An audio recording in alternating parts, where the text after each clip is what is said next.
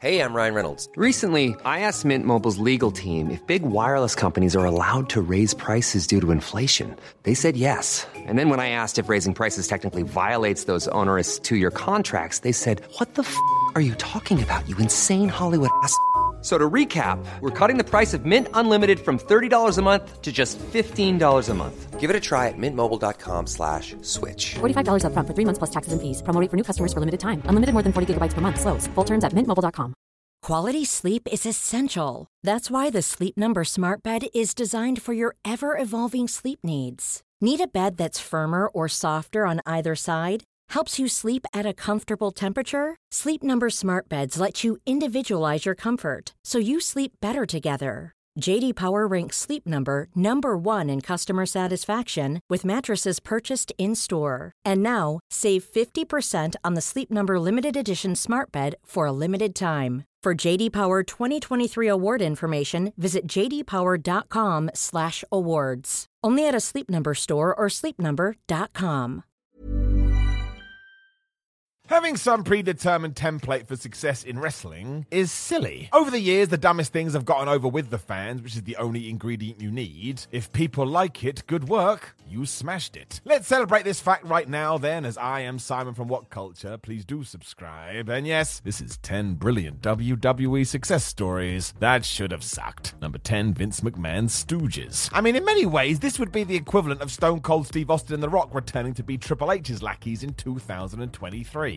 But back in their day, Pat Patterson and Gerald Briscoe were legends. No one in their right mind would predict come the turn of the century they'd be the best comedy act in wrestling. For those who happen to miss the Attitude Era, though, they were. As Vince McMahon's Stooges, they were happy to play the village idiots week in and week out, and it was just a joy. They deserve all the credit for it as they threw themselves into this. You could just see they were having a blast. Pat and Jerry were also desperate to impress the boss, which is why Austin in particular would always go after them, and it lasted ages. I mean, why would you stop? It was a treat. When they did start to fade out in the year 2000, I think there was a genuine sadness, and man, just to finish this off, those matches with the Mean Street Posse, they were so damn good. Number 9, the Hurricane debuts mid-WCW invasion. When the WWF bought WCW in 2001, Shane Helms must have been pumped. He was a young up-and-comer that deserved a bigger push, so this could be his time. That dude could go. As it turned out, the man himself had a much better plan. Because why not cement a super long career for yourself by going full sports entertainment and becoming the Hurricane?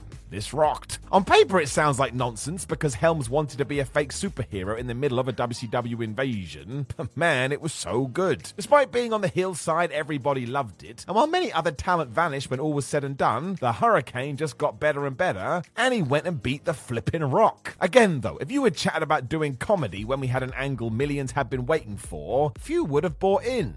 We were all wrong, however, and Helms continues to do this character today. What a decision. Number 8, Too Cool parodies the Hardys. In 1999, Scott Taylor and Brian Christopher were the team of Too Much, and they weren't really doing anything. Vince Russo spotted this and sat them down with an idea, and man, what a shout this was. He had seen what Matt and Jeff Hardy were doing, so told these two to go out there and copy it, but in the most obnoxious way possible. This soon meant they transformed into out-of-touch nerds. Yep, it was magic. They also renamed themselves to Scotty Too Hottie and Grandmaster Sexay, which is stupid, and they started to dance a lot. The end result was some people having so much fun the fans lapped it up, because why shouldn't we have a good time? Somehow even Rikishi worked in this act too, which was even more mad, but hey, it goes back to the intro. There's no right or wrong with wrestling, it all depends on the reaction. It boosted all three of their runs, and more power to them, because many people still look back on this with happiness in their hearts. Number 7, Triple H's revamped WarGames. So if you're new to wrestling, this has been awesome. A double cage with a bunch of wrestlers going nuts? Hell yeah, why not? The more traditional fan raised an eyebrow though, because it was Triple H taking a Dusty Rhodes tradition and tweaking it a bit. The roof was gone for one, and that didn't sit right. Sometimes you just want what you had. As it turned out, there was absolutely no need to worry. It was quite clear Paul Levesque had made this call to pay homage to a classic, and every single time we've rolled this out, it's been great. In fact, it's been a pleasure to have it back. It also enhanced the whole thing from a modern perspective because wrestlers could now climb up to the top and do something crazy. Let's not pretend in 2023 that's not expected. If you want to now argue some of the best WarGame matches have happened since this switch, I think you could good, but either way, none of it has been a failure. It's almost like Triple H knew what he was doing.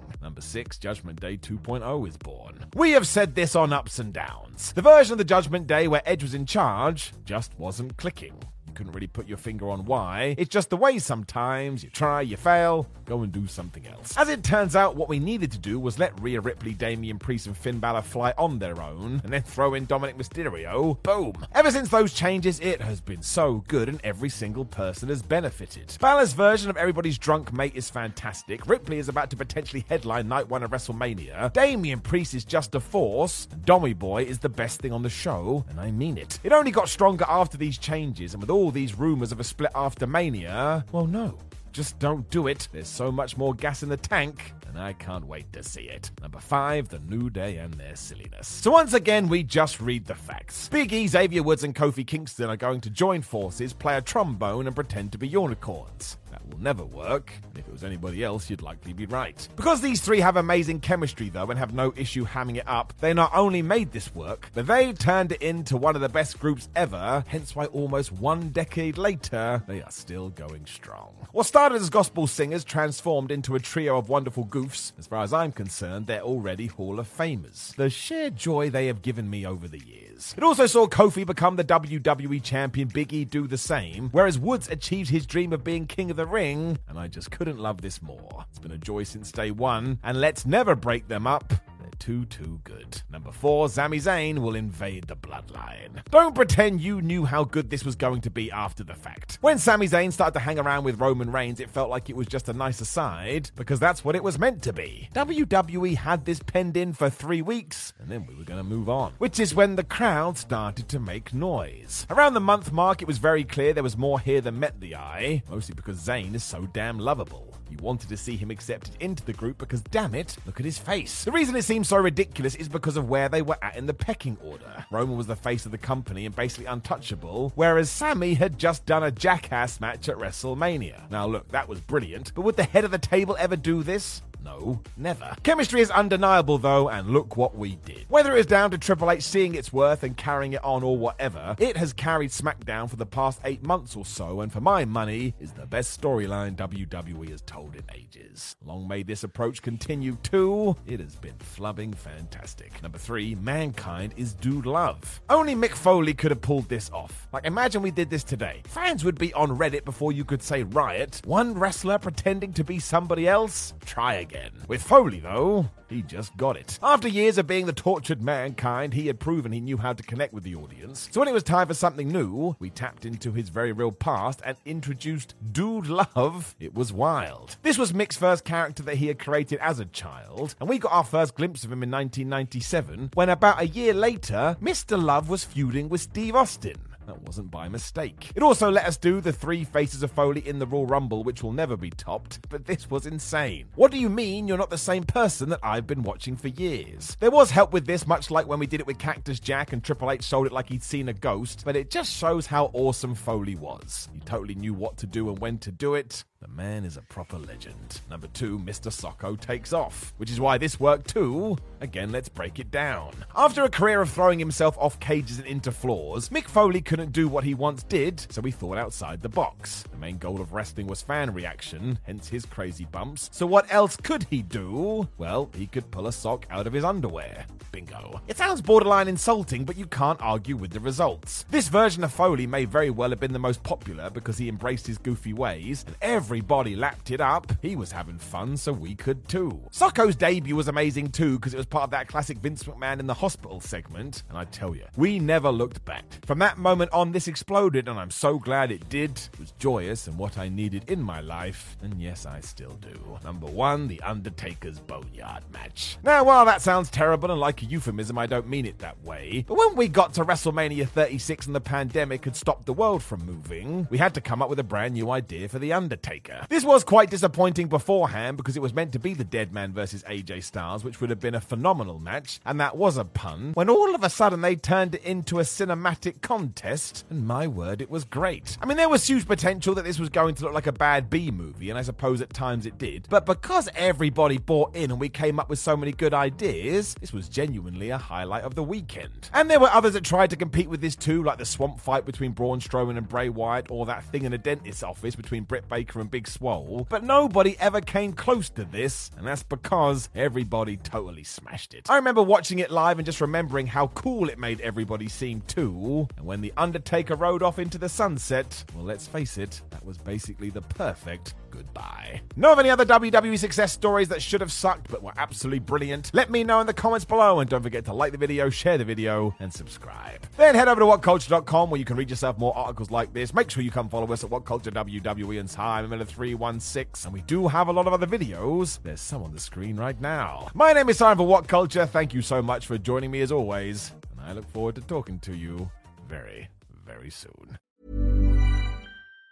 Even on a budget, quality is non-negotiable. That's why Quince is the place to score high-end essentials at 50 to 80% less than similar brands. Get your hands on buttery soft cashmere sweaters from just $60, Italian leather jackets, and so much more.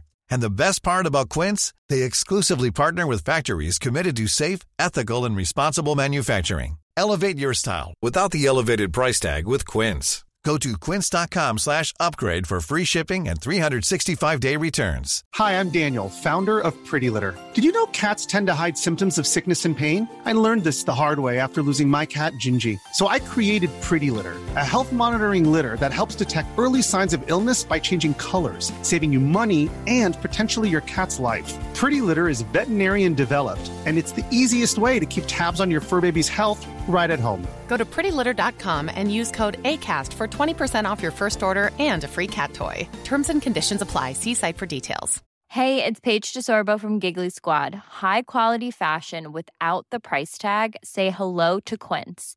I'm snagging high-end essentials like cozy cashmere sweaters, sleek leather jackets, fine jewelry, and so much more. With Quince being 50 to 80% less than similar brands.